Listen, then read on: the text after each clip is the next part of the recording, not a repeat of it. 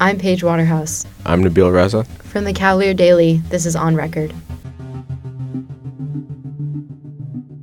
Welcome to the inaugural episode of On Record, the official podcast of the Cavalier Daily, UVA's independent student newspaper and Charlottesville's oldest daily newspaper. So, Paige, you ever think that I would get a reputable podcast? Definitely not, Nabil. No idea how you got this position. Why are you here? I'm not really sure. I hate the sound of my own voice on record, so not going to be listening to this later, definitely. That's ironic. Yeah. All right. Anyway, well, I know you have only been on grounds for a couple months now. Thanks for exposing me. Of course, first year. But you still have probably seen some of the flyers that have been floating around. I have, and they've definitely caught my eye. So for those of you who haven't seen the flyers, they display the quote, "It is settled, I believe, that this white man who has shown himself so full of courage and force shall rule in the South because he is fittest to rule." The quote is attributed to the university's first president and namesake of its central library, Edwin Alderman. The bottom of the poster reads, "Change the name." While the flyers are calling for a renaming of Alderman Library, they have been distributed anonymously, with no individuals or CIOs publicly taking credit for the campaign.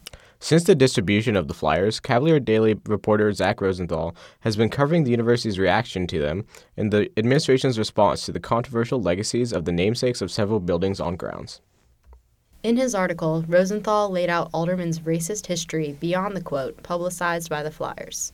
While Alderman was president, he accepted a $1,000 donation from the Ku Klux Klan towards the university's endowment. Further, Alderman led the dedication of the monument to Confederate General Robert E. Lee in downtown Charlottesville. The proposed removal of the Lee statue, infamously, was the impetus for the Unite the Right rally in August 2017, which led to the death of counter-protester Heather Heyer. While speaking at the ceremony for the Lee statue, Alderman described Lee as a faultless man, a majestic ideal for the whole land. Alderman also oversaw the university at a time when several eugenicists were teaching, including Harvey Jordan, Harry Heck, and Ivy Foreman Lewis. The university has already renamed buildings that formerly honored these eugenicists. The International Residential College, Yen House, named after W. W. Yen, the first international student to earn a Bachelor of Arts from the university and the first student from China to graduate in 1900, was once Lewis House. Jordan Hall was renamed in 2016 after Vivian Penn, the only female African-American student to graduate from the School of Medicine in 1967. Additionally, the university administration has expressed a willingness to engage in a dialogue around the name of Alderman Library. University spokesperson Wes Hester also provided a statement to Rosenthal. The naming of facilities on grounds is an important and ongoing dialogue, and Alderman Library is a part of that conversation. Though no decisions have been made at this time, Hester said, his tenure illustrates the university's complicated past, a history we continue to research and contextualize today. University President Jim Ryan provided further comment in a September 9th interview with the Cavalier Daily, saying, "We're in the process of thinking about a number of names, in the context of both Alderman Library and other buildings on grounds." These comments from Wes Hester and President Ryan introduce an important point. How did the library get named after this guy in the first place?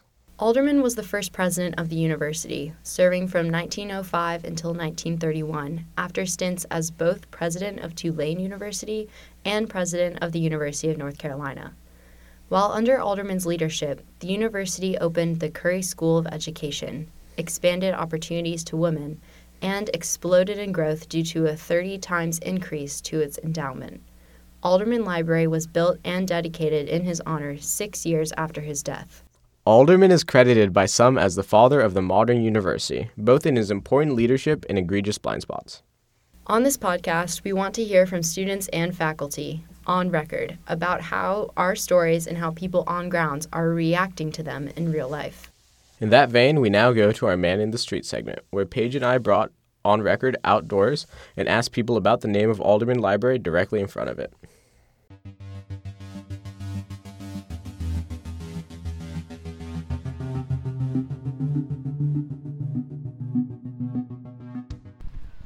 So we're standing out here outside of Alderman Library. Have you seen the flyers that were posted recently about the Alderman name? Yes, I have. I have not. I have not, but I have heard that there may be something about like the renaming, removal kind of situation, right? Do you have any thoughts to share about the name of the library? I think it should be changed. I think that I don't really know the full background, but I think that it's high time UVA comes to terms with the history of a lot of their figures, and that might have to involve some renaming for people that did awful things. Do you have any opinions on the name Alderman? I'm not very knowledgeable about it, so no. I haven't really heard much about him, so I guess I don't really have a concrete opinion to say. But, like, if he is a bad person, then that's a good reason to change the name of the library. Have either of you seen any of the flyers that have been circulating about the Alderman Library name change? No, I haven't seen any flyers. However, I think I'm aware of the issue. Yeah, Alderman was a eugenicist, and Every other white supremacist that was the head of this university.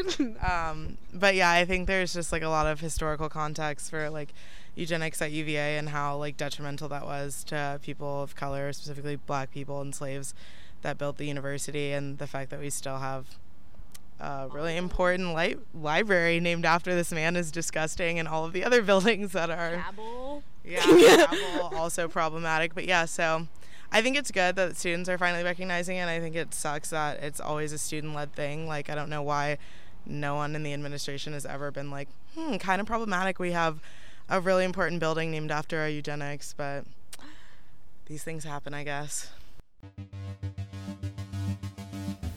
Now that we've heard from members of the university community, joining us now is Cavalier Daily senior news reporter Zach Rosenthal to talk more about his recent story on the Alderman flyers that has caught the attention of many on grounds.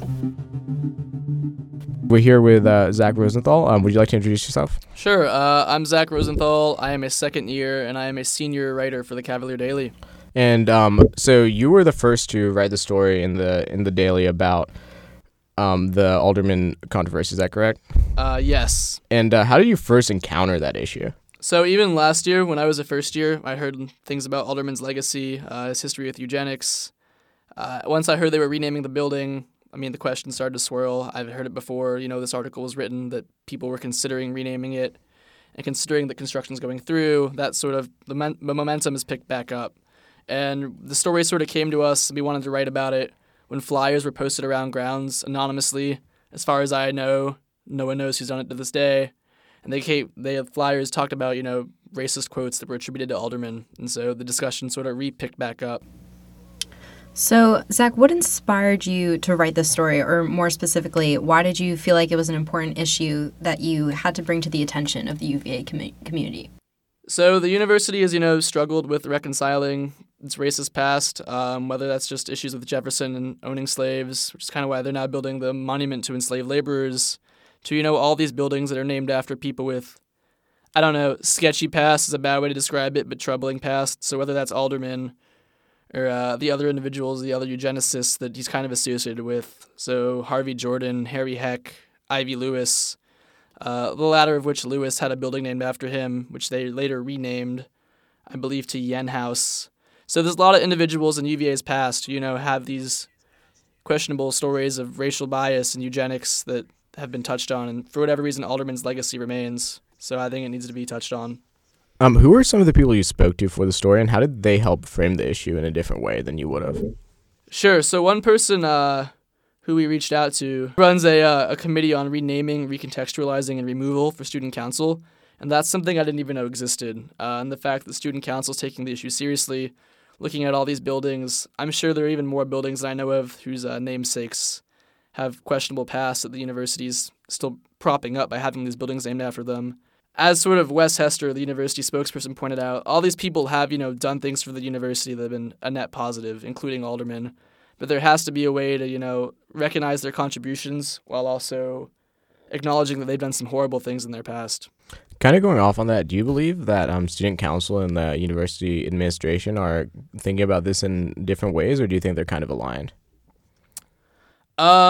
It's difficult to say, but I think they seem aligned. I know for a fact we talked to administration. Again, the spokesperson, Wes Hester, has confirmed they're working on considering how to change the name, what the best approach is. I've been told there are other buildings they're also considering the name change of. I didn't get any specifics on that, but it seems like everyone's trying to figure out what the best approach is. But I mean, looking at the UVA's website, their biography for Alderman, it is just all positives, and it does gloss over any possible negatives about Alderman, his history with eugenics, his racial bias, which is apparent in the quotes that were listed on the flyers. Again, listing only the positives of a figure who's just embroiled in so much controversy. I mean, when I was researching the story, something interesting I found out was that, Alderman was a big part of the Robert E. Lee statue in what's now Market Street Park. And obviously the events surrounding that Robert E. Lee statue have become part of sort of UVA's history and Charlottesville's history with August 11th and 12th. So they definitely need to acknowledge his role in terrible events around our grounds. And then, as the famous saying goes, we learn about history so as not to repeat its mistakes. Are you concerned at all that changing the building's name will erase part of UVA history that needs to be brought to light, or do you think it's kind of a sign of reconciliation? So I think those concerns are legitimate, and I think that's why administration, and even to an extent student council, is being really cautious about the process. It'd be pretty easy for the university to go out and say, we're changing the name, we're rebuilding the building, or just remodeling the building. It wouldn't be difficult. But I do think, as on their own website, they mention Alderman, he did some pretty great things for the university, extending higher education for women. He founded the Curry Memorial School of Education in 1905, and Curry has his own problems, but it's a separate issue. But, these people, for better or for worse, are a part of the history of the university, and you can't just scrub history. But you can, attach addendums and say, but yes, they did these wonderful things, but, he's also a major proponent of eugenics, so you can't ignore it. But at the same time, yes, I think erasing it totally would be bad. And I believe that's why administration and student council are taking their time and being a little bit cautious. I think Alderman's probably the most popular library on grounds, and walking into that building, honoring him and the things he said and the things he did is not something that anyone at the university should stand for. Thanks so much for speaking to us, Zach. Thank you for having me, guys. So that has been the first episode of On Record. Thanks to Zach and everyone who spoke to us on the street. And please join us next week as we continue to follow up on happenings on grounds. Thanks for listening. This is Paige Waterhouse and Nabil Raza signing off.